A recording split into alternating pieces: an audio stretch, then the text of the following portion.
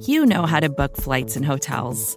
All you're missing is a tool to help you plan that unbelievable travel experience. That's why you need Viator. Book guided tours, excursions, and more in one place. There are over 300,000 travel experiences to choose from, so you can find something for everyone. And Viator offers free cancellation and 24/7 customer support for worry-free travel. Download the Viator app now and use code Viator10 for 10% off your first booking in the app. Find travel experiences for you. Do more with Viator.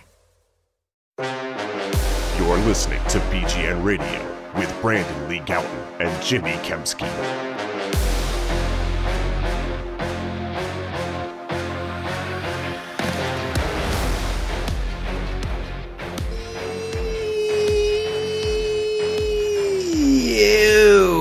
What's going on, everybody? This is BGN Radio, episode number 227, like the old TV show that Brandon probably has never heard of. With me, as always, is Brandon Lee Gowton of BleedingGreenNation.com. I'm Jimmy Kempski from PhillyVoice.com. Brandon, you shook your head no when I said, have you ever heard of the show 227? Correct. Never heard of that show. Jimmy, the Eagles are on their bye week. We are not, because the hustle and grind never stop here at Bleeding Green Nation, BGN Radio. So here we are, ready to talk with all of you. Not really talk with you because you're listening, but talk at you, I guess. I'll be talking to you, Jimmy, so we have that going for us. BGN Radio brought to you by Righteous Felon Craft Jerky. Go to righteousfelon.com, discount code BGN15 for 15% off your order. Despite the fact that it is a bye week, Jimmy, we still have a lot to talk about. I'm disappointed that you just blew right past my 227. I said I didn't. I said I don't know anything about it. What am I supposed to say? It was in like the 80s, I think. And I believe they lived in or around Washington, D.C. because they were fans of the R words at the time. But yeah, it was with Jack Hay. Do you know who Jack Hay is? No. She was in it. But yeah, anyway. All right. So in advance, before we even get into this podcast, we are going to be heavy on the mailbag questions in our next episode. So if you would be so kind as to leave a question on Apple, iTunes, rate, review, subscribe, etc., we are legally obligated to answer your question in the next podcast. So thank you in advance for filling up the Apple iTunes comment section with your questions, and we'll get to all of them. Good. Listeners have been doing a good job of that, Jimmy. We'll actually get to some of those today, a few of those today for the people who already have done that. So, but obviously more extensively in the next episode, since we won't have an Eagles game to talk about coming off of one. Obviously they'll be going into one that's pretty important. But before we get to all that, we have to get to the game they just played. Yes. Against the New York Football Jets. They're now 6-7 after a pretty easy win. It looked a little dicey initially when the Jets just kept scoring. They scored on their first 3 possessions, and then they didn't score again the rest of the game.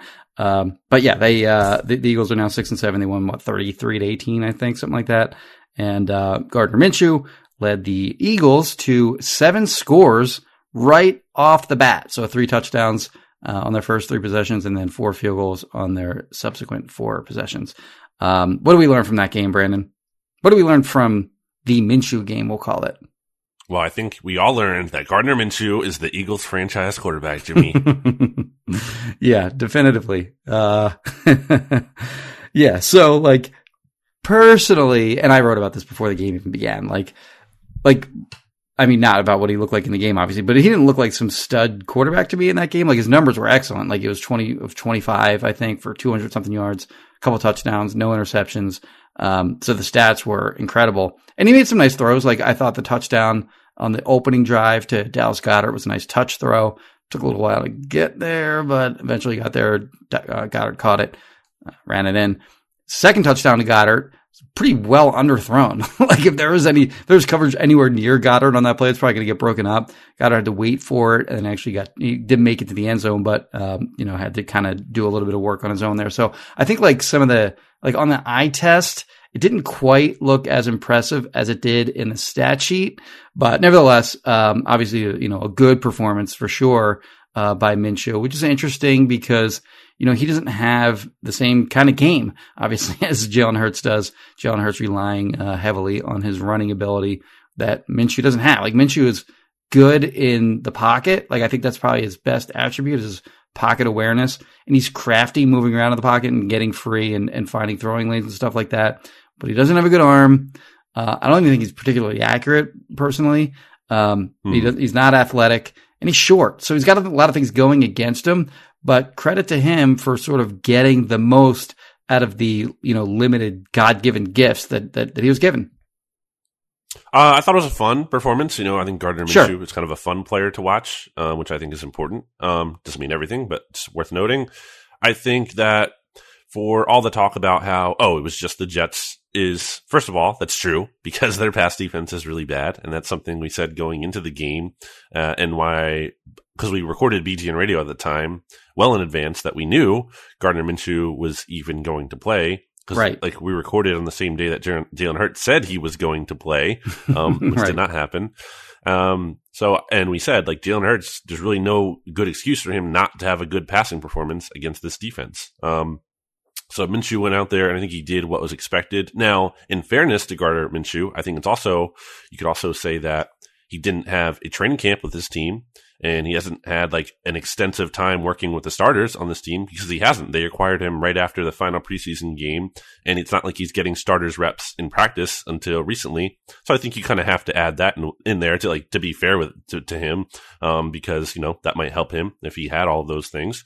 So yeah, everyone's like, a quarterback controversy. I don't really think there is one. I think, like, most people, not everyone, not going to speak for everyone here. I think, the majority, I don't think it's anything close to a 50-50 between Hurts and Minshew. I think it's maybe more of like based on the numbers. I took a poll here at Bleeding Green Nation, and based on what I saw on Monday, when I put this poll up in an good article by John Stolnis, it's 60-40 in favor of Jalen Hurts, Gardner Minshew at quarterback. That's like about 2,000 votes. So that's not the entire fan base, but, it's a little bit of a sample. So I think it's pretty clear that Minshew is kind of like a high-end backup, low-end starter, kind of like maybe the NFL's next Ryan Fitzpatrick kind of quarterback, a guy who can start games for you and give you a chance, but not a guy you're really going to be committing to as your franchise guy. So I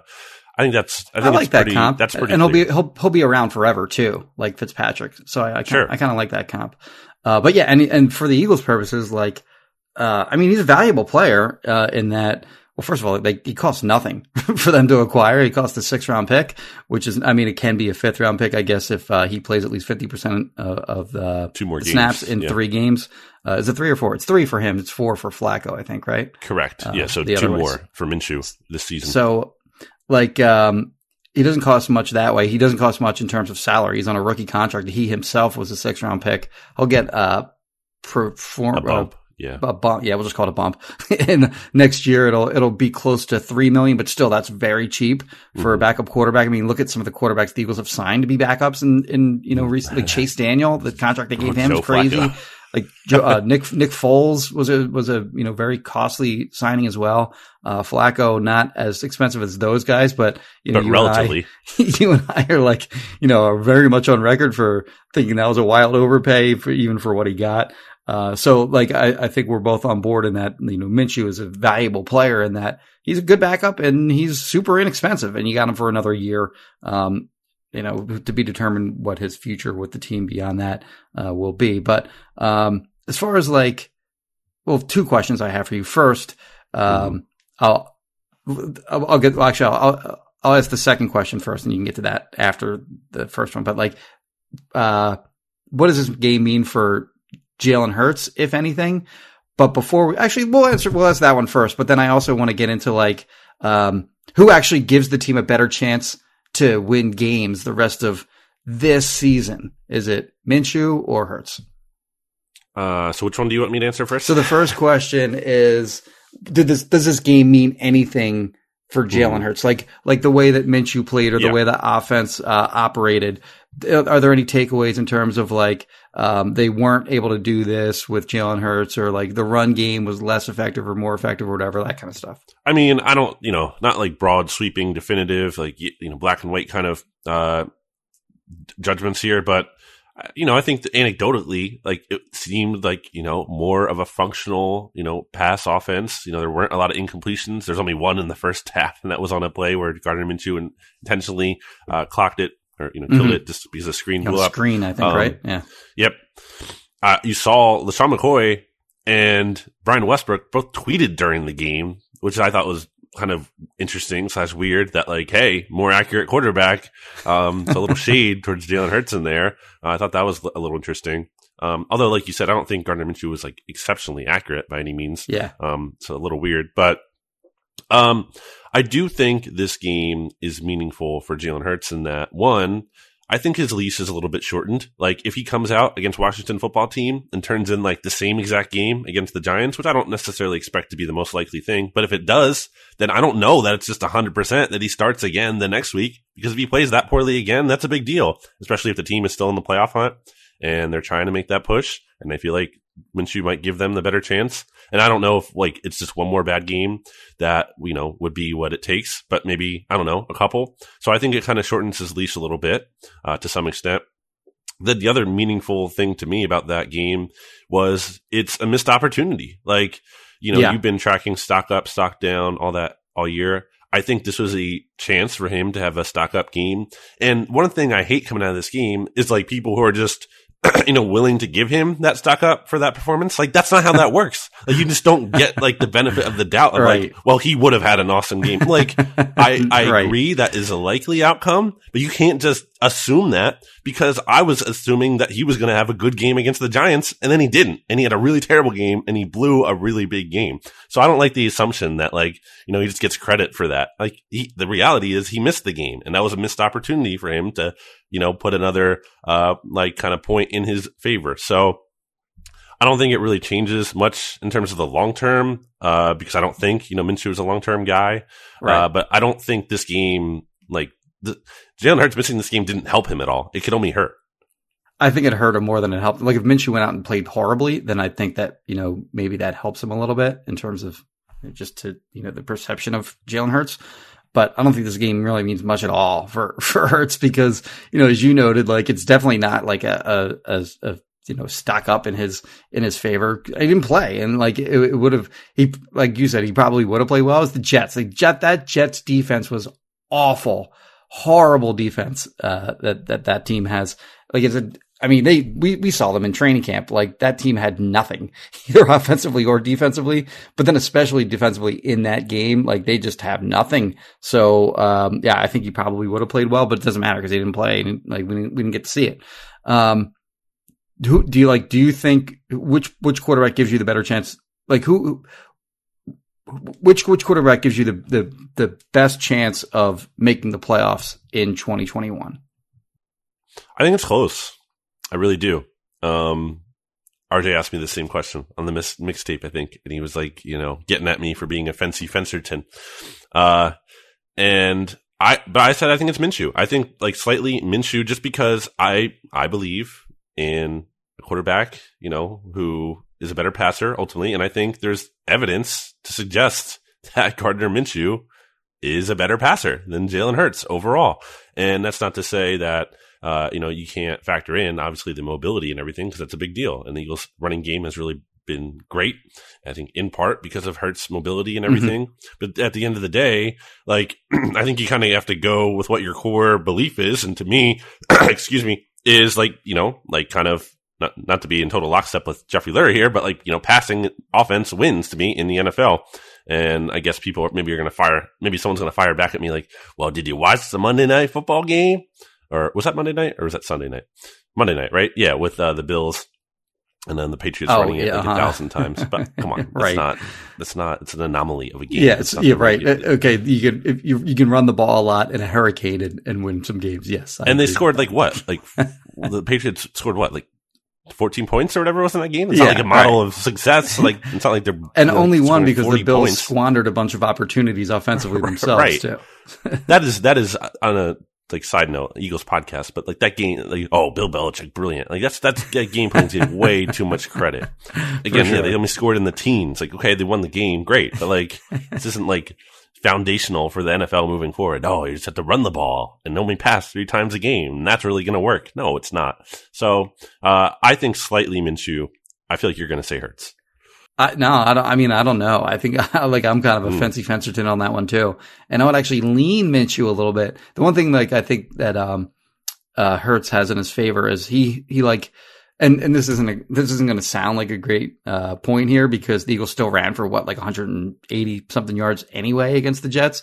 But the holes weren't there as much as they were in previous games. Like I thought Miles Sanders actually had his best game this week where like there was less dancing in the backfield and there was more of him hitting holes the same way that like Jordan Howard was during that 4-game stretch. But the holes weren't anywhere near as big as they've been in previous games. And I think part of that is because the defense doesn't have to respect the option of, you know, Hurts keeping the ball and running to the outside. And like they can, you know, dedicate more defenders towards stopping, you know, more traditional run play than they can when you have a quarterback that can also run. We all learned about all that back in the chip days with Michael Vick, and that's sort of a carryover now with Jalen Hurts and this running back group. But yeah, so I don't think that like they'll be able to run the ball as successfully just normally, like generally speaking, with a guy like Minshew than they would with Hurts. And obviously, you know, the contributions that Hurts also gives you as a runner, you know, like that's obvious. Like he's going to give you more than Minshew would.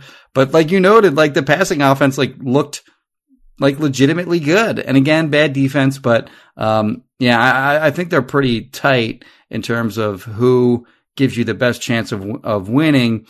But ultimately, and I think Ben Solak made the point that I'll steal here real quick. Who? Ben Solak, formerly of Bleeding Green Nation and BGN Radio.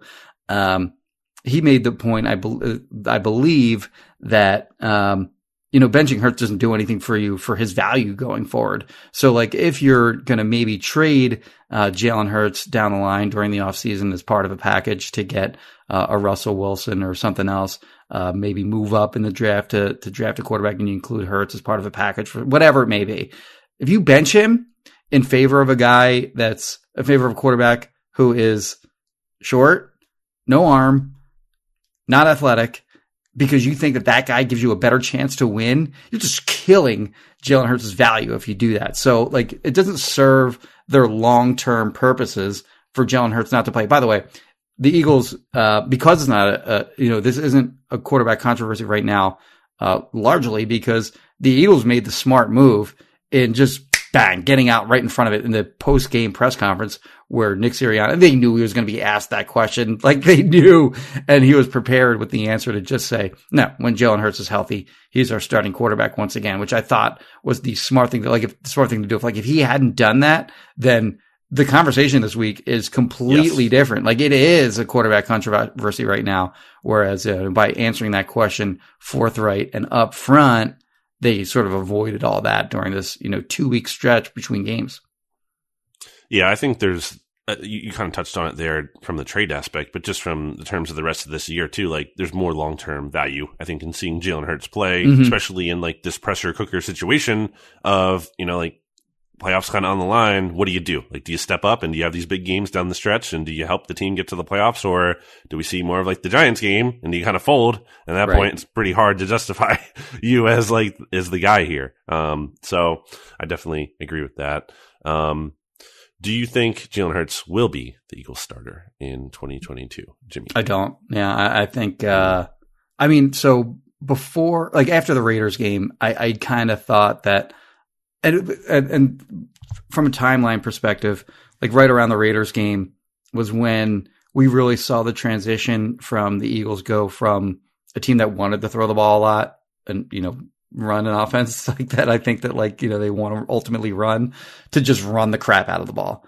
And I think it was like around that time that I was starting to think, well, have they already made their decision about, that he's not going to be their quarterback going forward? And then we saw them have a lot of success with that, super run heavy approach. And, maybe it made me think maybe sort of second guess, my read on that.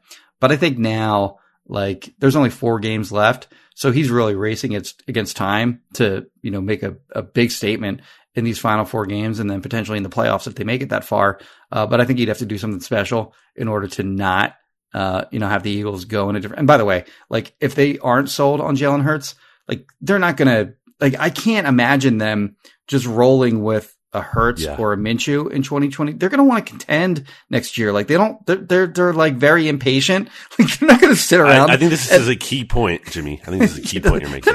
They're going to sit around and like, not waste another season, but, sort of go into a season knowing that they're not going to be like a Super Bowl contender. They're going to make a splash move this offseason if they don't believe in Jalen Hurts, whether that's, moving up and drafting a quarterback wherever they sit in the first round, or trading for a vet like Russell Wilson, for example, or Deshaun I think Watson. that's such a critical point. Like, I just don't think, like, have you been paying attention to Jeffrey Lurie? Like, I don't think Jeffrey Lurie is like the kind of owner in this franchise, and to their credit sometimes, this isn't even a criticism, and regardless of criticism or compliment, this is just like the reality of it. I think they're a team that likes to be aggressive. I don't think they're just sitting back and being like, you know what, we'll just, kind of kick the can down the road another year and kind of just see what happens at quarterback. Like, Jeffrey Lurie, like, this is the most important position, like, I think he very much knows that. And I don't think he's willing to settle for less.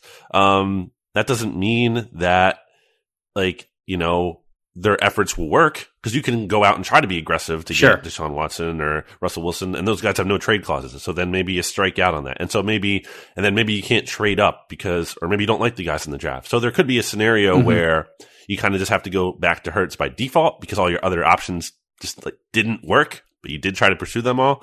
So I think there's that kind of, like, that's how it could happen. But I don't think I don't think by any means this team is like going into next year with like plan A, just stick with Jalen Hurts and Gardner Minshew. Like, no way. Like, that's like, how could you even believe that? This team has, like, in the offseason, they were trying to trade for Deshaun Watson. Like, they very much have tried to go other avenues. This team had interest in trading up for Zach Wilson. And by the way, right. I mean, we'll see how his career plays out, but I think that's a bullet dodged. Dodged bullet on that one for sure. Yeah, I mean, like, that guy stinks. Yeah, so I tend to think not just from the perspective of an effort, like, because they will very much try to not have that happen, but that doesn't mean there's a 0% chance, because again, they might just strike out and it might just have to be like what it is. But I think they're going to try very hard. So the last thing we have here, Jimmy, Eagles short term, they're 6-7. They're half a game out of the wild card. The Vikings just won on Thursday Night Football, despite almost blowing it. Kirk Cousins didn't come through in terms of choking it completely, although he wasn't great. And the Steelers just, didn't manage to capitalize on the final play. Do you think the Eagles get into the playoffs? Yeah. So what? They're the 9 seed the now, because after that Vikings win, they now have the same record as the Eagles, and would. I'll save the long explanation here, but they would more than likely have the tiebreaker over the Eagles if they wound up with the same record. And then, of course, the Eagles are behind Washington, who is in the 6th seed at 6-6, I think. And then the Niners are in the 7th seed at 6-6. The Eagles can have a tiebreaker advantage over Washington, depending on their games upcoming with them. They will not have that tiebreaker with the 49ers, seeing as they, by the way, that's a terrible loss. When you look back, week 2 against the Niners, like, there were so many plays in that game that could have gone another. Well, the Quez Watkins deep ball gets tackled inside the 10. They had that crazy series, like by the goal line. The final play was the Philly special, if you remember, that they couldn't punch it in. And then there was the other play in that game where Jalen Reagor stepped out of bounds before he caught the ball in the end zone on the deep ball. Like, that's a touchdown that got taken off the board as well. So, like, that, we're going to look back at that game. Like, I think, like, at the time, people thought of the Niners as like a good team. And they're not, like, they're not bad, but they're certainly not a good team. Middle of the road. Yeah, that's a game they should have won. And I mean, if they win that one, game, they're 7-6. They're like by themselves in the 6th seed right now. They had about the 1 in that series, right? Like, it was first and goal at the 1. There was pass interference in the end zone, I think, that got them to the 1. Yeah, I think it was on Devon, and they didn't sneak it. Yes, it's incredible. Right, just sneak it. That was my question to Sirianni in the post game. I was like, why don't you just sneak it until you get in? It's like, why don't you sneak it like at least once or maybe twice, and then it's 3rd and goal. Yeah, I don't think you like that question, but whatever. So anyway, yeah, I mean, I think their chances are like, it's all right in front of them. And again, their schedule is so, I think it's not as easy as it looked, a few weeks ago, because Washington is playing a lot better than they were. I mean, Washington started 2-6 and they've rattled off 4 straight wins. So they're playing a lot better than they were earlier this season. The Giants game, I think in theory is easy. Like that team, I mean, they look like garbage when the Eagles played them earlier, like a couple weeks ago, and they still lost. But now you're like, they don't even have Daniel Jones. It's either going to be Mike Glennon or I can't even remember the Jake Fromm. I think, yeah, they claimed him off waivers maybe. I mean, they're dead at this point, the Giants. So, and then of course it'll all come down to, whether the Cowboys need, that week 18 game, for seeding purposes or not, whether they'll rest their starters, etc. I think they get in. I kind of think they get in. Their chances are what? Like 538 had them at, I think 38%. New York Times had them around like 33%, but I think they're underselling that a little bit. Like I think the Eagles are going to split against Washington. I think they beat the Giants, and then I think the Cowboys rest their starters and they beat them week 18. I think it comes down to week 18 because I agree with you. I mean, Washington's better than the Giants, and the Eagles lost to the Giants. I know it doesn't necessarily work that simply, but I just think it's very rich of anyone right now to just assume the Eagles are going to sweep Washington. I think that's a very generous assumption to make. I think the Eagles split against Washington as well. They beat the Giants because the game will be in Philly too, and I think that gives an edge. And the Giants are just bad. I think they're not going to sweep the Eagles. I mean, if they do, then definitely don't they should just automatically be disqualified somehow if they lose to the Giants again. That should you can't be in the playoffs if you lose to the Giants twice in one season. Right. So yeah, I think it does come down to week 18, and it's just too hard to say right now in terms of is that game going to matter? And then even if it doesn't matter for the Cowboys, might they just try to win anyway? Because again, they did that a couple years ago when they played the Giants. Jason Garrett was there. I don't know. So it kind of comes down to week 18. I tend to think if I'm vibe reading as I do, Jimmy. It's all about the vibes. I feel like the vibes point to playoffs, but I don't know. It kind of comes down to that week 18 game. So I'll lean yes, but I'm less certain of if they didn't lose to the Giants, they were going to make the playoffs, but they lost to the Giants, and that kind of just screwed it all up to me. Why don't we take a break here, James, and we will get into our second segment. But before we do, why don't you let me tell you about Righteous Felon Craft Jerky? Look, Jimmy, we're 15 days away from Christmas. We're just past Hanukkah. Happy belated Hanukkah to everyone celebrating. A bunch of other holidays coming up. Why not get some Righteous Felon Craft Jerky? Perfect stocking stuffers for everyone out there. Go to righteousfelon.com. Discount code BGN15 for 15% off. The best snacks you can get. Just do it. Just do it, and you'll have a great time. You'll have a great holidays. righteousfelon.com. Discount code BGN15, 15% off. Jimmy. Back after this. Vacations can be tricky. You already know how to book flights and hotels, but now the only thing you're missing is, the actual travel experience. Because is it really a vacation if you're just sitting around like you would at home? You need a tool to get the most out of your time away. That's where Viator steps in. You can book guided tours, activities, excursions, and more in one place to make your trip truly unforgettable. Viator has over 300,000 travel experiences to choose from. Everything from simple tours to extreme adventures and all the niche, interesting stuff in between. So you can plan something that everyone you're traveling with will enjoy. Real traveler reviews give the inside scoop from people who already been on the experiences you're considering, so you can plan with confidence. Free cancellation helps you plan for the unexpected. And 24/7 customer support means you can travel worry-free. Download the Viator app now and use code Viator10 for 10% off your first booking in the app. Find travel experiences for you. Do more with Viator. Support for this show comes from Atlassian. Atlassian software like Jira, Confluence, and Loom help power global collaboration for all teams so they can accomplish everything that's impossible alone.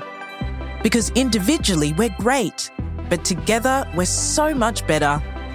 That's why millions of teams around the world, including 75% of the Fortune 500, trust Atlassian software for everything from space exploration and green energy to delivering pizzas and podcasts. Whether you're a team of 2, 200 or 2 million, or whether your team is around the corner or on another continent altogether, Atlassian software is built to help keep you all on the same page from start to finish.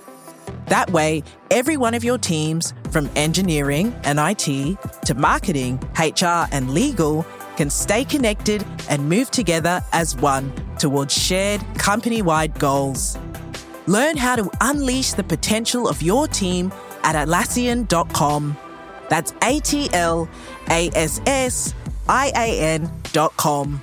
Atlassian. Back here on BGN Radio, Bleeding Green Nation Radio. Jimmy, looking at the Eagles' long-term outlook, all 3 of the Eagles' first-round picks are now out of the top 10. And Carson Wentz is going to hit that benchmark in week 15, which is actually an interesting time. I was looking up the Colts schedule, and I'm glad it kind of works out this way, as opposed to like a game the Eagles are also playing at 1 o'clock and the Colts are playing at 1 o'clock, because the Colts play the Patriots in week 15 when they return from their bye on Saturday. So we will all get to see that. I didn't realize that. Oh, that's good. Yeah, that'll be fun exactly. to watch. It's great for content purposes, because then the Eagles aren't playing and you can kind of just focus on that game. And as long as Carson Wentz plays something like 5 snaps, then he'll cross. He'll hit what's like the projected benchmark for the number of snaps he'll need for the season. But to feel really comfortable about it, you want him to play like 20, 30 snaps, and then like the snap count that would be necessary that he like for games like for snaps that he doesn't play. like if he got hurt at like during this game, the next game, if he got like 20 to 30 snaps, the number of snaps that would be needed for them to play the rest of the year would be really, really high. It would be hard for them to achieve that. So 5 snaps will that hits the projected benchmark, but it's not a guarantee that, that he will hit 75% for the season. Well, even if if he did get hurt and it was under 75, but it was still above 70 and they made the playoffs somehow, yes, then it would still get the first round pick. So there is that scenario, which doesn't seem likely, but just mentioning. So they're going to have 3 first round picks, although it is a bummer that, the Dolphins pick isn't going to be in the top 10. I think that's very clear. They're they're 6 and 7 now. 7, I think, right? And they're rolling. And they get the Jets and the Saints next, so they could easily win those next 2, at least 1 probably. The Eagles' own pick is higher than theirs now. Yep. So the Eagles' own pick right now, if the season ended today, is 11. The Dolphins is 12, and the Colts is 18. So they're like the last team not in the playoffs right now. I think the Colts are making the playoffs, by the way. Like they're playing really well, and a lot of these teams ahead of them in the wildcard race in the AFC, I just don't believe in them. The Steelers were one of them, and now I think the Colts now passed them after their loss. Does that sound right? Yes. Yeah. So the Steelers are 6-1. Colts are 7-6. The wild card teams ahead of them would be Buffalo, Cincinnati, and the Chargers. I don't believe in any one. They're all 7-5. The Colts are 7-6. I don't believe in any one of those teams. Now, that being said, the Colts have the 9th toughest schedule in the NFL. They still have to play the Cardinals. They still have to play the Patriots. They still have to play the Raiders. The easiest game they have left is the Jags, which should be a win. But, those aren't necessarily gimmies. I will say. And they have Houston. Do they? Oh, no. I'm sorry. They played Houston last week. That's wrong. Yeah. That's wrong. I think Jonathan Taylor should be MVP, or at least very strongly in that conversation. He's probably going to get Offensive Player of the Year, so he won't get MVP, but he's a big reason why that team is even in playoff contention, at least to me.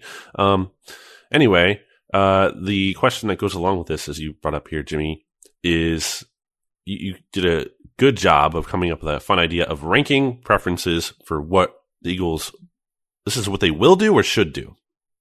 What are your preferences?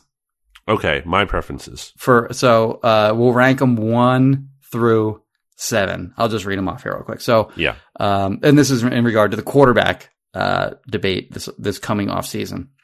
I think these are the 7 most likely options for them. So if listeners want to get in on this, you can kind of get a pen maybe and paper right now or something, write this down on your phone. I'll try to read this sort of slowly and clearly. Yeah. All right. So they can say trade each number. Give each one a number. All right. Number 1, trade 3 first-round picks plus Jalen Hurts plus Andre Dillard and a third-round pick for Deshaun Watson. Hefty package there for Deshaun Watson. Number 2, trade 2 first-round picks, Jalen Hurts, Dillard, and a 3. Basically the same package, but 2 first-round picks instead of 1 for Russell Wilson. Number 3. This is going to be a very unpopular one, I believe. but I at the same time, I kind of feel like this is like not totally off the table.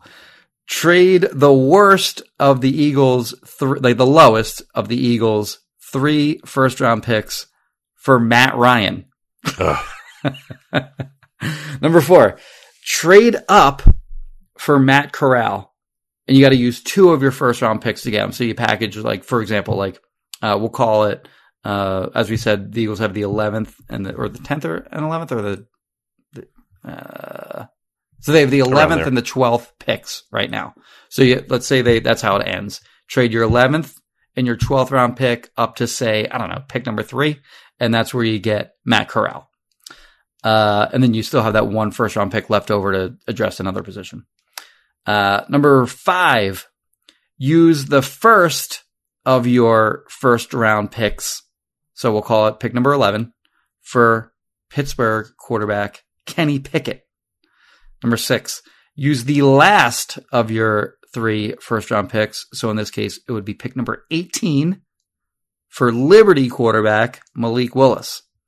And number 7, finally, you just go into 2022 with a Jalen Hurts, Gardner Minshew training camp quarterback competition, which, put a bullet in my head if that's what we're looking at in training camp. Jeez. But I'm just kidding. It's a little too far. So where would you rank those 7 things? Actually, why don't we go back and forth on which one? So Number 1. What's your top option? Or do we want to go from bottom up? Bottom up might be more dramatic. Okay, yeah, let's do it that way. So number 7 I have out of this is Matt Ryan. There's no way. No, come on. That makes just no sense. I can't do that. I can't do it. I can't do it. Yeah. So for me, I think this, so football sense wise, I would do this, but, trading the 3 1s, Hurts, Dillard, and the 3 for Deshaun Watson, right. I can't do it just for the off field stuff. So that's the last one for me. Mm-hmm. So number 6 for me, the penultimate pick here is Willis. I have Willis. I don't love the idea of just like, hey, let's just get a quarterback at some point. So by the way, someone mentioned out that both of us say like too much, me more than you, and they actually wrote down the count, which is just like, I when I say psycho, it's not like a derogatory thing. Like it's a compliment. Love this. In the Apple podcast reviews, they broke it down by segment, Jimmy. This was on episode 225. You had 41 in the first segment, 17 in the second segment, and then 8 for a total count of 66. And I had, in the same thing, 72, 45, and 35 for 152. So more than double. What did they rank, or what did they count up? The total count of the word like. Really? Yeah. We use like that much? That can't be right. We really, this person wrote it down. 100 plus per episode? 152 I had in 225. Crazy. This is from, by the way, ABG Wanna Kick Booty on the Apple podcast. I can't imagine that somebody sat there and counted the number of times we said like. Jimmy, don't doubt the listeners, man. I don't doubt the listeners. Jimmy does. I would never do that. Anyway, getting back to the all right. Well, I'll be self-conscious of that going forward. Well, yeah. So am I. I don't love when you just like settle for a quarterback. You're just like, oh, we're just going to take one. So I don't love the idea of like, oh, Malik Willis is still on the board, so we're just going to take him with our last first round pick. To me, either like love a quarterback or you don't. So like, you really want to get him. So if you love him, then how are you not taking him with one of your first round picks before your third one? Like, that doesn't seem realistic to me. So that's number 6. What about you? That's like, when the Ravens took the tight end that Bo Wolf always makes fun of for being super old. Hayden Hurst, at like 20 something, like 26, something like that. And then they took Lamar Jackson at 32nd. Like, I just said, I did it. I just did it. Wow. They might be right. Wow. That's bad. They're absolutely right. It's not wrong. What do you think? They just faked those numbers? That's probably right. Oh, all right. That's going to kill my brain while we do this. The podcast is destroyed now. So my number 5 is, running it back with, what was your number 6? I'm sorry. My number 6 was trading the worst of the 3 ones for Matt Ryan. Okay. Oh, so you'd Watson 7, then Watson 7, Matt Ryan 6. Yeah. So I'm sorry. What was yours? 5. Yours was Matt Ryan, and then Ryan, and then Willis. Malik Willis. 7, okay. 6. All right. So I'll just go to 5 since I already said it. 5. my number 5 option would be Jalen Hurts, Gardner Minshew, training camp battle. No, thank you. I'm not interested.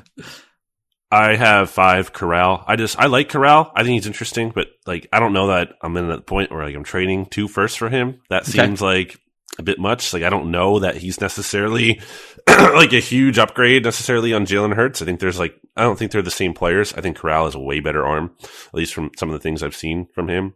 But like, there are some similarities there to where like, it's not enough of a difference that you're paying this big premium to upgrade. So I have that as number 5. And then I put Hurts / Minshew at number 4. So like dead even in my rankings. To me, again, it's like a default option. It's like a fallback plan. Definitely not a preference. I don't think it's the worst fallback plan ever, but like, I'm not excited about it. So yeah, my number 4 would be, Malik with the third of your 3 first round picks, take a shot on that kid. Why not? Yeah, but like the process of it, again, I can't get over that. Like, you don't love him if you're just taking him with a third of your third. I get it. I mean, the Eagles didn't love Jalen Hurts so much that they took him in the first round. Well, but he's not the answer, or probably. I get it. I'm with you in theory. But I think the value would at least be okay there. And you get, I don't know, an edge rusher at 11, a corner at 12, wide receiver, something like that, whatever. My number 3 would be to trade up for Matt Corral using, my, in theory, in practice here, the 11 and 12th round pick, moving up to 3, 4, whatever it may be. I like him. I like Matt Corral. At some point during the offseason, I'll really dig in on these quarterbacks and have stronger opinions on them, but his arm talent is far superior, in my opinion, to anything the Eagles have on their roster now. Yeah. He can run around a little bit too. Like, he's not like a threat with his legs in the same way, or anywhere close in the same way as like Jalen Hurts, but he can run, and he can extend plays, pick up yardage here and there. You're not going to build your offense around his running ability or anything like that, but I like what he brings to the table as a quarterback. Also, based on like kind of just doing some research on him, from what I can tell, has the intangibles down too. Seems to be like a really like kind of like, leader, fiery guy.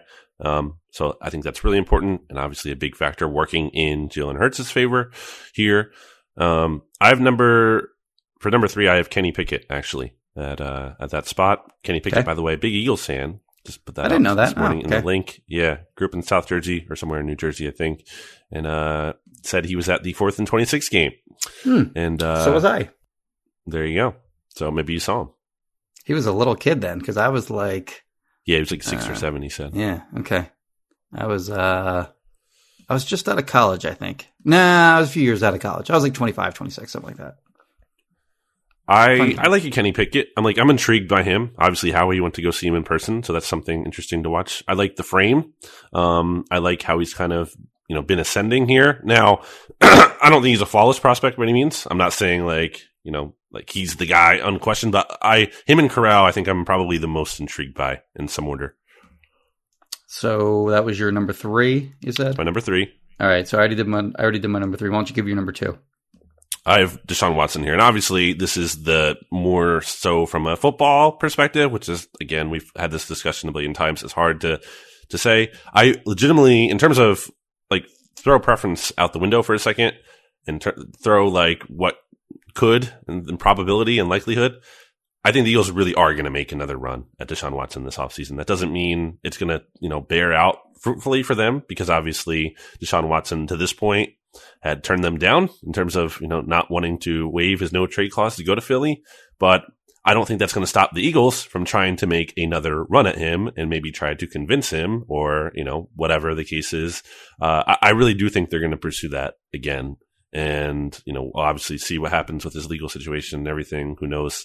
But I think Watson fits exactly what they want in terms of like a guy who, because I think part of the downside of trading for Russell Wilson, obviously, which is my number one, spoiler alert, is like you worry about the long-term viability of that. Like that's a natural worry. And I tend to downplay that because I think he can give you like 5 good years at least. But I think the Eagles are going to have that in mind of like, ideally we want someone who can help us compete now, which Deshaun Watson could, but also be a guy who could be around for like 10 years. And I think like he is the perfect mold of a player just in terms of like high level player, age. Like I think he fits exactly what they're looking for in terms of a compromise between win now and go for the long term.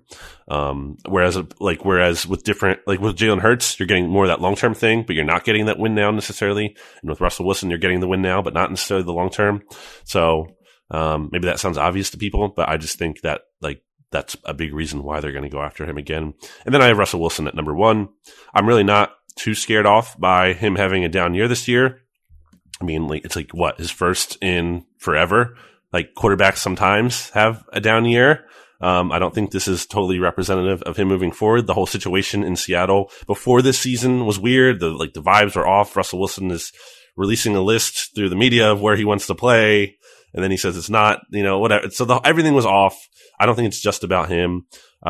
He's kind of a weird guy, and that kind of scares me a little bit sometimes. Yeah. I'm like, how much is that, play in the locker room and everything? But I think it kind of comes down to, like, if Carson Wentz was Carson Wentz in terms of like all the locker room stuff and guys not necessarily being, thrilled with him and all that, but he was like Tom Brady's skill level, or, Aaron Rodgers, like, doesn't matter. If you're like the freaking best player in the league, it doesn't matter if you're a jerk to everyone. Right. The bigger problem with Carson Wentz was that like he wasn't very good.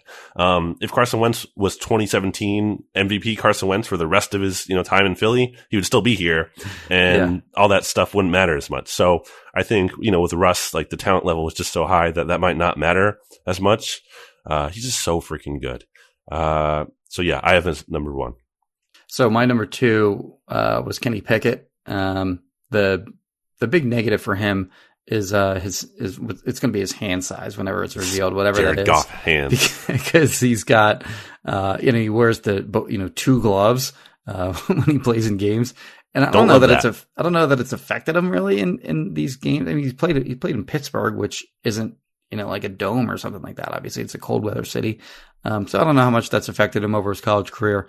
I don't know, how much that'll affect him in the pros, but I think it is a legitimate negative that NFL teams view. But otherwise, I really like his game. Like, he's another guy that can run around a little bit, make plays with his arm, make plays with his legs. You see the fake slide? Yeah, I don't know why more quarterbacks don't do that. It's a great play that he made, and like you'd think that like somebody had already done that by now.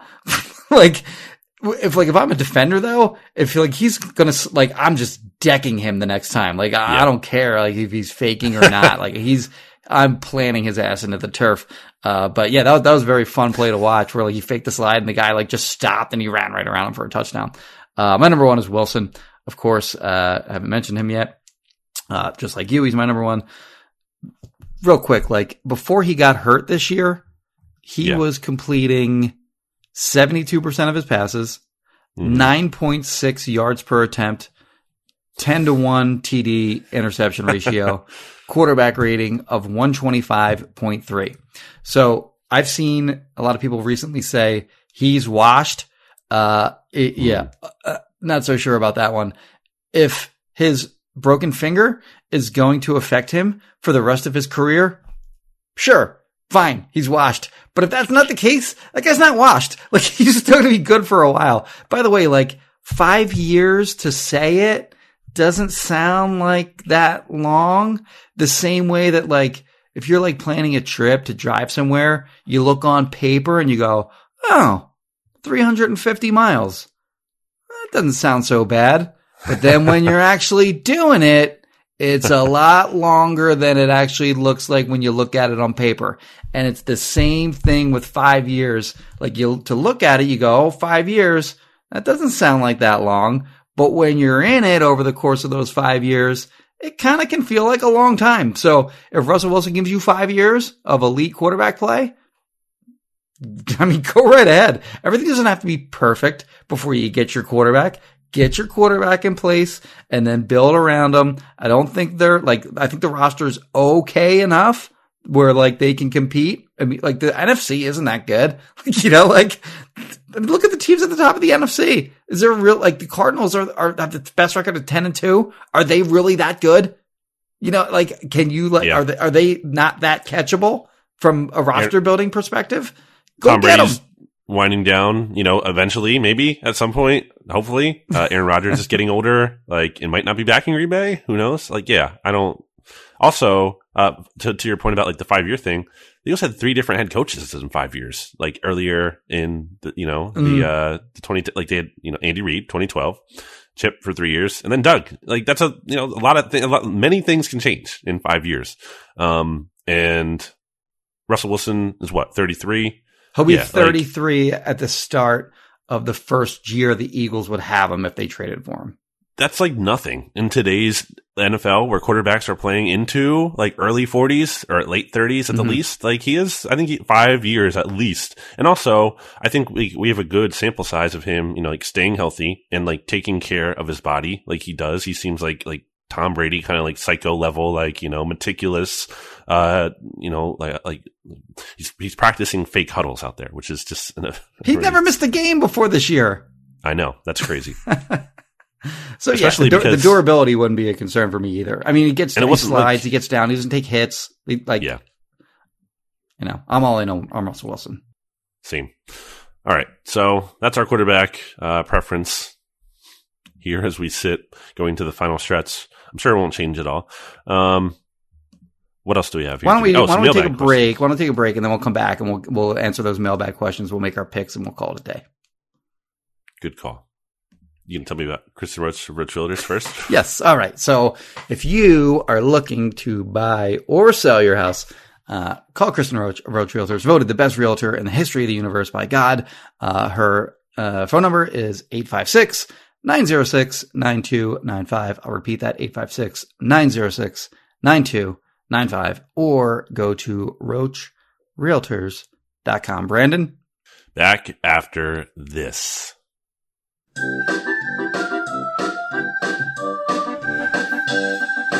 Kristen Roach of Roach Realtors, Roach Realtors, Roach Realtors. Kristen Roach of Roach Realtors. She's the greatest. 856-906-9295. 856-906-9295. 9295.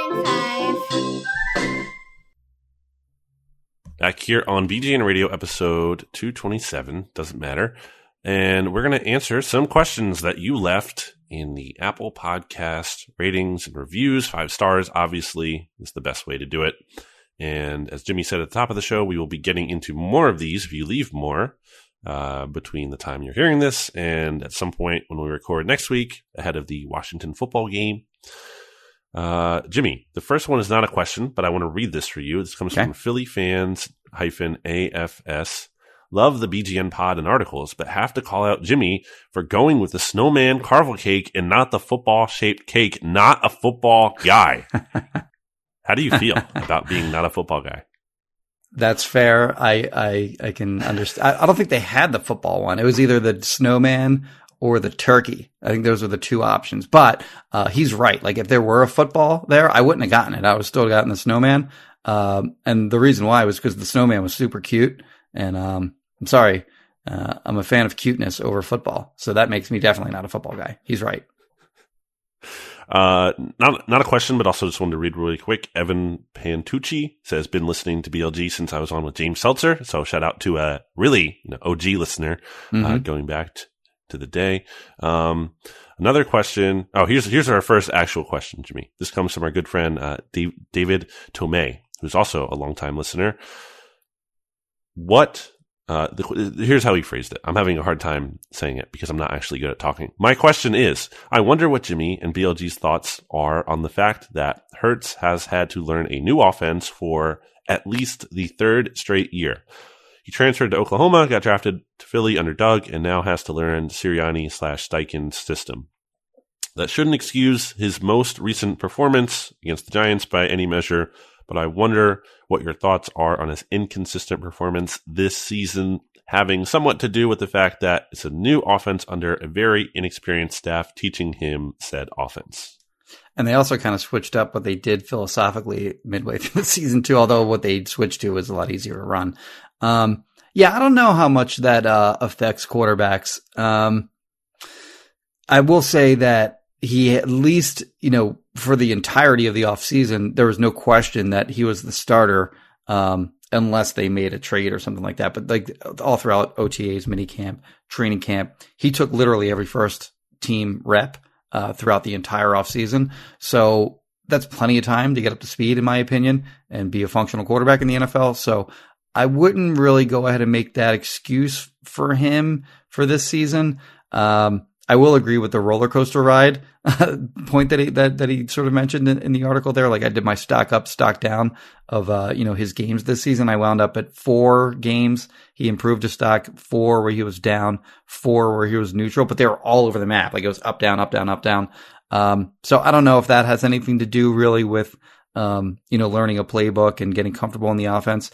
And the other thing I'll note too is like I think he really showed command of the offense right off the bat, week 1. Like that first week 1 game against Atlanta, like I thought he really commanded the offense well. So, and credit to him for that. Like I think that's part of one of his strong attributes is that he's smart. Like he's a smart player that works hard.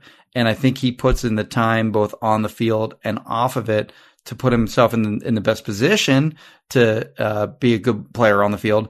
It's just, some of his abilities don't allow him to do that, accuracy and that kind of thing. But I think, as far as his willingness to learn a playbook and work hard and learn it and be ready to play, that's a strength of his. So I don't necessarily think that he's a guy that was held back this season because he was unable to learn Nick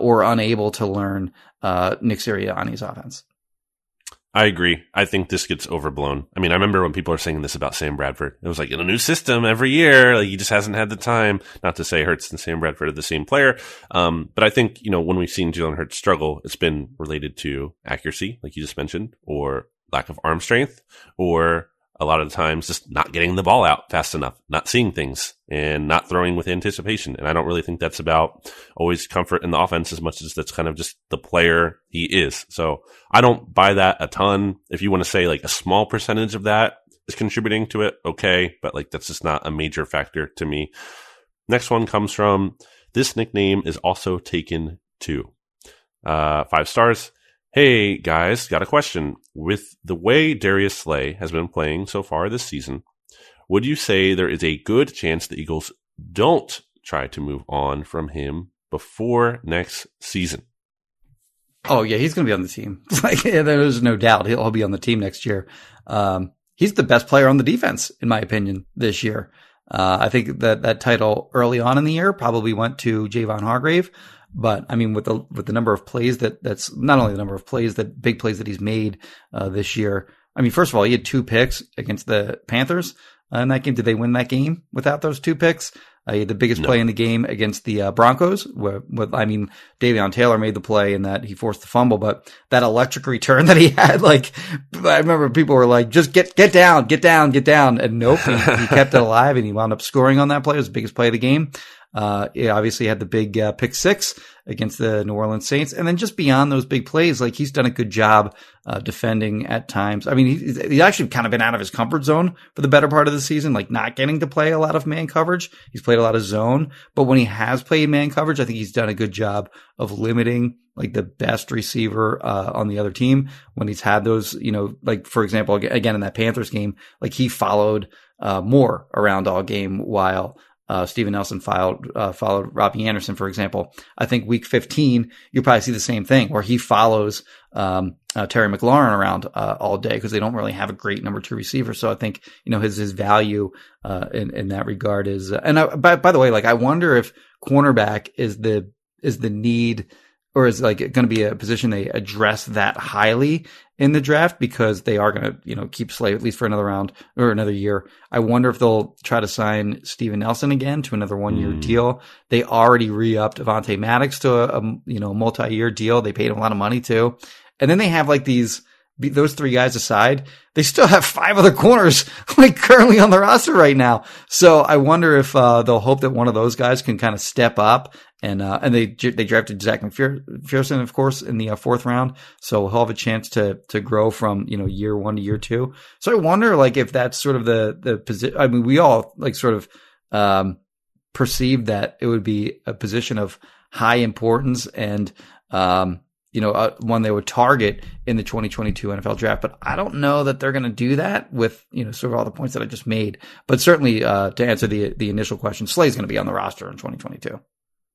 He will, and I think this season justifies the criticism of him last year. This was like what we were arguing, or at least I was saying, like, this is the player we need to see when you kind of give up draft picks and pay a guy this contract. Like, what we saw last year was not that justifying of that kind of that move. This year is, yes. So, good job for Darius Slay this year. I still think, you can kind of question the trade in light of other moves they could have made with that money and those picks in terms of maybe acquiring DeAndre Hopkins, or maybe being more aggressive about Stephon Diggs, which obviously would have taken first round pick too. But the point being, like, so I don't think it's an A+ move still. Like, I don't agree with that. And obviously last year wasn't great, but it's working out this year and it's a big deal. And yeah, that Broncos return, that changed the complexion of the game. Like Jalen Hurts didn't even have to throw that much in the second half. And when he did, it wasn't good. But anyway, moving on. This one comes from Pooja McGriddle. It's not even a question, but I just wanted to read it because it's about me and it's a really accurate review. BLG, you say you catch grief for being an accurate realist. I don't get it. You are a little slow to get happy with the Eagles, but your reasoning is sound overall. I mean, not wrong. Very true. Anyway, moving on again to an actual question, which is actually, I love this question. I was very excited about this, Jimmy, when I saw this. This comes from Crane Holmes. The title is Best Food Podcast. The question here is, what are our mother's maiden names and favorite pets? And that is obviously a joke because they're just trying to get our passwords. The real question is, but I like first that. childhood pet. Yeah. And what street did you grow up on? That was good because at first I saw the mother and maiden names thing and I was like, okay, I get that. This is the real question, James. Start, bench, cut. Okay. Grandma pie, buffalo chicken pizza, pepperoni pizza. Start, bench, cut. I'm sorry. Grandma, pepperoni. Grandma pie, buffalo chicken, and pepperoni. You have to start one, you have to bench one, and you have to cut one. That's easy for you? Yeah. Oh, yeah. So, okay. So I often order just regular pepperoni pizzas. In fact, I'll go like half pepperoni, half plain. So that's my, start, bench. Oh, so bench is like, I guess you have it once and then that's it. Start is like, regular. I think start is like you can have it all year. It's kind of, like the pest tech nest migrate kind of thing. Like start is have it, or, FMK. Start is you can have it all year, let's say. Bench is you can have it like once a year, and then cut, you can never have it again. Right. So pepperoni is my start. Grandma pie, which I love grandma pies, is bench, and then buffalo chicken out of there. Like, it's fine. I Wow. might get like a buffalo chicken slice every once in a blue moon. I'm not a big like blue cheese guy, which usually accompanies buffalo chicken pizza. You could get ranch though. You can get it without, anything too. You can just get chicken and hot sauce on there. And I'll I like that. It's fine. I'll eat it. But, easy decision between that and the other two options. Pepperoni pizza is my favorite pizza. That's like a default to me. I know some people just go with like a cheese pizza. That's their default. That's what they judge everything on. And I'm not against that, but it's just not I need the pepperoni. I like it just adds, it adds it to me. My favorite is when like the pepperoni, like when they almost kind of like when the pepperoni almost kind of like gets burnt-ish and like curls up. That's my favorite like kind the of cups. pepperoni. Yeah. You like the cups more so than like the, the bigger flat. Okay. The floppy yeah, right. I think I'm gonna have to cut the grandma pie, which is tough because I like a grandma pie, but buffalo chicken pizza, I think at the very best, if the very best buffalo chicken pizza is better than like the top percentile grandma pie or pepperoni pie. Like the best buffalo chicken pizza I ever had might be like one of the best pizzas I ever had in my life. It was just so good. My mouth is watering thinking about it. Now, that being said, I think there are a lot of buffalo chicken pizzas that like you're kind of talking about. They're just like fine. They're just okay. They're not amazing. So that's kind of the issue there. But again, if I'm only having it once a year, then I can pick the really good one and get that once. Really good question here. Any other thoughts on pizza, Jimmy? No, I think we covered it. Okay. Are there any other mailbag questions? I think that was it, actually. Yeah, that's it for now. So then that brings us to our... We got to do our picks, yes. Our brief NFL picks against the spread. It's a light week because the Dolphins are on bye, right? Or no? Are they? Yeah, so the Eagles are on their bye, obviously. The Colts are on their bye, as we mentioned. And the Miami Dolphins are on their bye. So we always pick all three of those games, so we won't do that this week. And, of course, the Cowboys are playing Washington. So instead of picking two games, we just have that one game to pick. And then I forgot to even have the Giants. The Giants are so irrelevant that I forgot to include them in like my write-up on our show sheet. So like I don't even have them in there. But what are they underdogs by? I thought it was 10.5. You thought it was 9.5. I don't care what it is.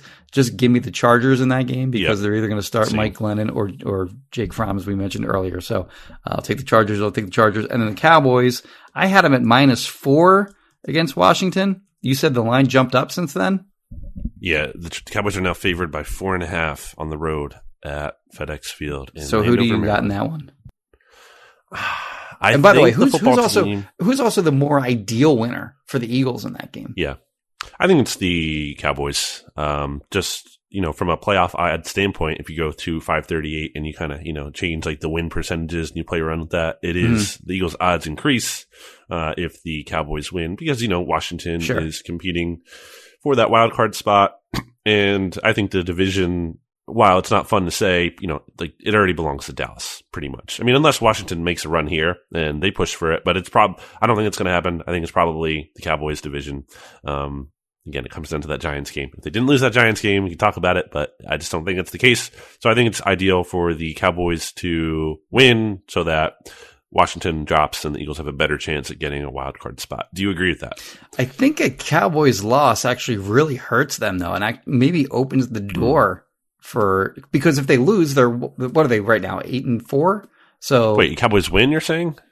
No, I'm saying if the Cowboys lose, I think that's actually not the worst thing because then they're 8-5. That kind of opens the door for the division. So the Cowboys go 8-5. Let's say because then the Eagles at that point are 2 games back with a chance to win the division and the tiebreaker week 18. I mean, it would require a Cowboys collapse, and they still have the Cardinals left on their schedule. So the Eagles won out, and then the Cowboys also lost to the Cardinals. I don't know how that tiebreaker would work. This is where we need. They also get the Giants, though. We need Denise Selman on speed dial for these kinds of questions. But, they also get the Giants still, Jimmy. They're going to beat the Giants. Yeah, well, the Cowboys are, yeah. Yeah. But they still have the Cardinals on their schedule, though, too. Yes. I think, right? Don't they? They have Washington twice, and then the Cardinals, and then the Giants, and then the Eagles. Yeah. So I don't think they're losing that. I think they're going to hold on to the division. I think that they split with Washington, I think most likely. I don't think they're getting swept by Washington. And then they beat the Giants. So that's at least 2 more wins. Okay. So who do you have who do you have in this game? It's tough because I think, like I just said it, I think they're going to split. So I don't know if that's this week or the next one. I don't know what order that's going to happen in. I did see Mike McCarthy kind of guaranteed the Cowboys are going to win this game. It's kind of like, I don't like that for them. I know. That's why I'm like, all right, I like the points. I will say, no matter what, I do like the points in this game. 4.5 is a decent amount. And the Cowboys offense hasn't been clicking. It hasn't been looking right. Dak hasn't been looking right. I know the defense has been good. Washington football team hasn't been like amazing in this 4-game winning streak. Like, these are like a lot of 1-score games and everything. But they're playing better football. They're not looking like totally incompetent like they were earlier in the year. So, I like the points a lot because I think it'll be a competitive game. I guess I'll lean towards Washington just because why not? But, it's close to me. What about you? So I had Washington win this game outright. And just because I'm swayed a little bit because, you know, the way they played more recently. I mean, one of the games in that 4-game win streak, by the way, was over with Tampa. So like they played legitimately well. But I look at last year, and it's different because the Cowboys didn't have Dak, of course, but Washington swept them and smoked them in both of those games last year. I mean, like blew them out in both games.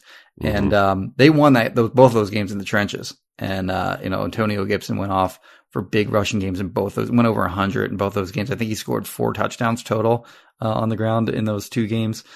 Dallas couldn't do anything on the ground. Again, no Dak, that factors in.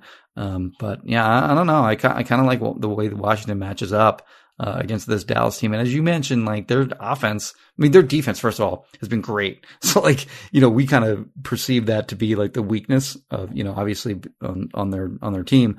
But their defense has outplayed somehow their offense this year. And at some point, the Cowboys defense has outplayed the Cowboys offense. Especially more recently. Earlier in the year, the Cowboys offense was humming, but they haven't been able to maintain that. I don't know. I just kind of think Washington's rolling right now and Dallas is not. It's in Washington. Like that's probably going to be like obviously they played in the playoffs last year. Washington did against Tampa, but that aside, like this is like probably their biggest, regular season home game in a pretty long time. That place is going to be going nuts. Like their fans are like pretty realistic, as we mentioned in previous podcasts. Like they kind of realize that their team kind of sucks, but you throw them like a little bit of a morsel of like, maybe we can have some success. Like they're all back in like instantaneously. So, I mean, that stadium's going to be going nuts if, they get out to a nice start. I don't know. I'm taking Washington outright and I'll gladly take the 4 points too. But like that line scares me. I don't know why it's so high. Like what does Vegas know that I don't? There's going to be a lot of Cowboys fans in that stadium, as you think know, so? too. Okay. Yeah, there will be. There always is, I guess. There's always a lot of Eagles fans when the Eagles are good anyway. You'll notice it when Amari Cooper catches a pass. I feel like this every stadium. It's like every stadium, like you just hear Coop. The Eagles haven't had a good ooh guy. I know. When was the last one? Deuce? Riley Cooper. Oh. I mean. But did the fans say his name when he made plays, though? I mean, he barely made plays, but. Well, he had the one really good season. Except for that season. Yeah, I think they did. I think that was a thing back at the time. But, like, it was very brief, obviously, and weird. So. Yeah. Unless I'm totally misremembering. I feel like people did do that. And it wasn't, as big as it was for, like, Deuce or anything. Sure. But yeah, I think that's a good point. I think the Eagles are overdue for one of those players. Isn't that one of, like, the best things? It's just great.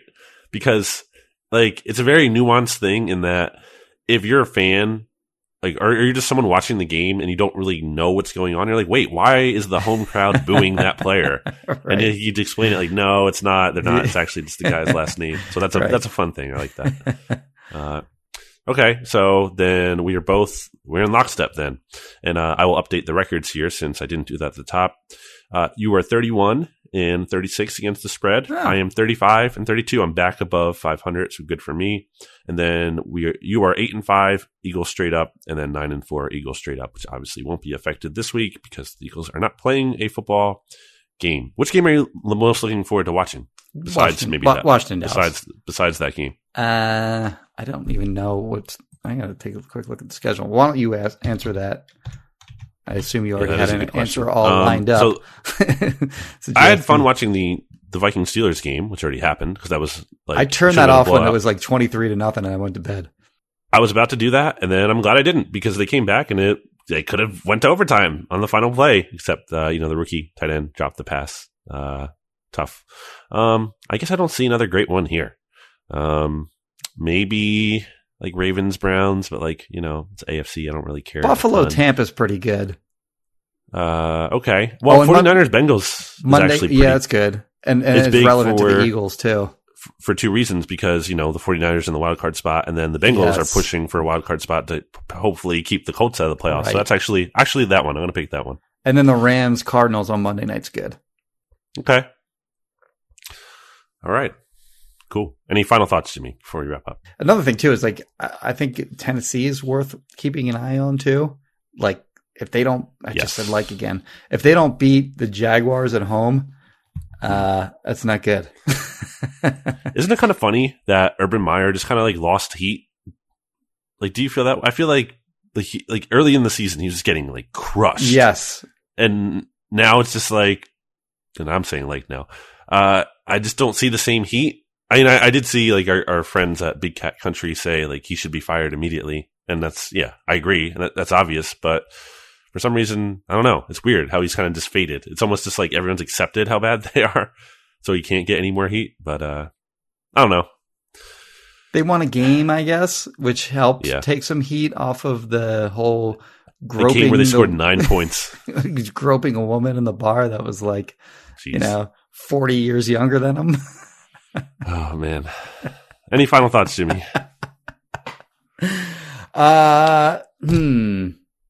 No. Normally when I do the show sheet, I don't think about a place to eat that I liked recently. You got any of those?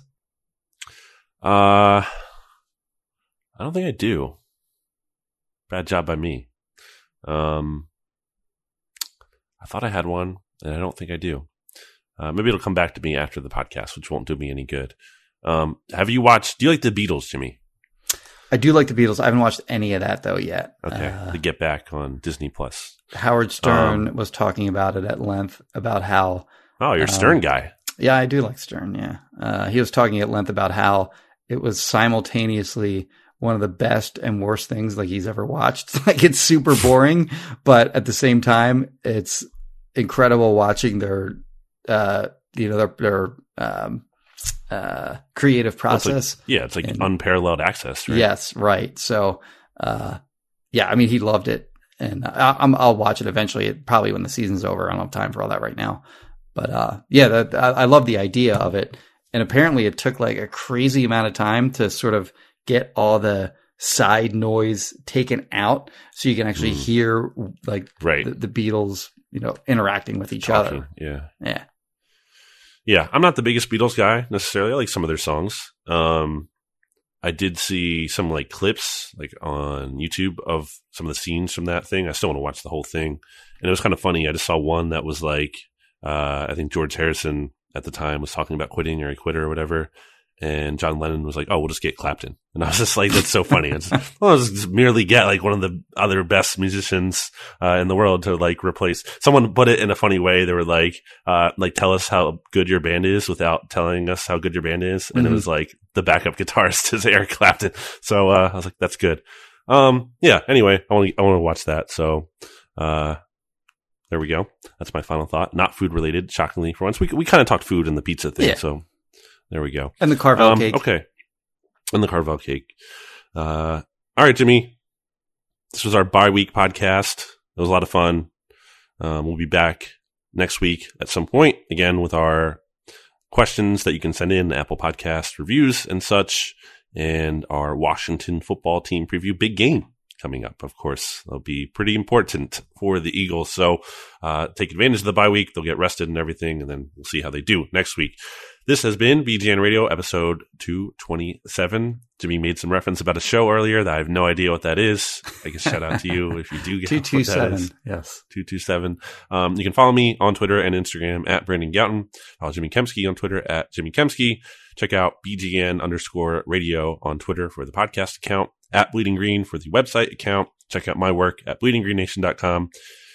Jimmy Kempski's work at phillyvoice.com. Check out the Righteous Felon Craft Jerky, righteousfelon.com. Discount code BGN for 15% off your order. Same discount code works at wildnaturepet.com for 15% off dog treats. Go to roachrealtors.com if you're looking to buy, sell, or rent a house. Or you can take your phone and call the following phone number. Or text 856-906-9295. Check out all the other shows on the Bleeding Green Nation podcast feed, including the NFC East mixtape, which I do with RJ. We've gotten a lot of good feedback on that. And hey, it's really been never more relevant of a show with potentially 3 teams from this division in the playoffs. So things are heating up down the stretch. A lot of fun. Obviously, we have the SB Nation NFL show too in full force for league-wide coverage, not just the Eagles, which is also relevant with the playoff picture coming into focus. So check out all that good stuff. And while you do that, we will be here stewing in the lab, creating some more great ideas for you. And then we'll be back next week. Goodbye, everybody. Goodbye, everybody.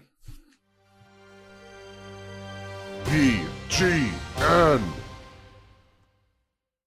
Support for this show comes from Fundrise. Buy low, sell high. It's easy to say, hard to do. For example, high interest rates are crushing the real estate market right now. Demand is dropping and prices are falling, even for many of the best assets. It's no wonder the Fundrise Flagship Fund plans to go on a buying spree, expanding its billion-dollar real estate portfolio over the next few months. You can add the Fundrise Flagship Fund to your portfolio in just minutes, and with as little as $10 by visiting fundrise.com/Fox. Carefully consider the investment objectives, risks, charges, and expenses of the Fundrise Flagship Fund before investing. This and other information can be found in the fund's prospectus at fundrise.com/flagship. This is a paid advertisement. Support for this podcast came from SAS.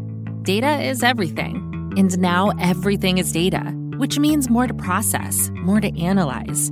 And now more than ever, speed to answers matters. So how do you produce those answers as fast as the world produces data? With SAS Viya, the quickest way from a billion points of data to a point of view. It's a more productive data and AI platform that helps you get more done. Learn more today at sas.com/VIYA.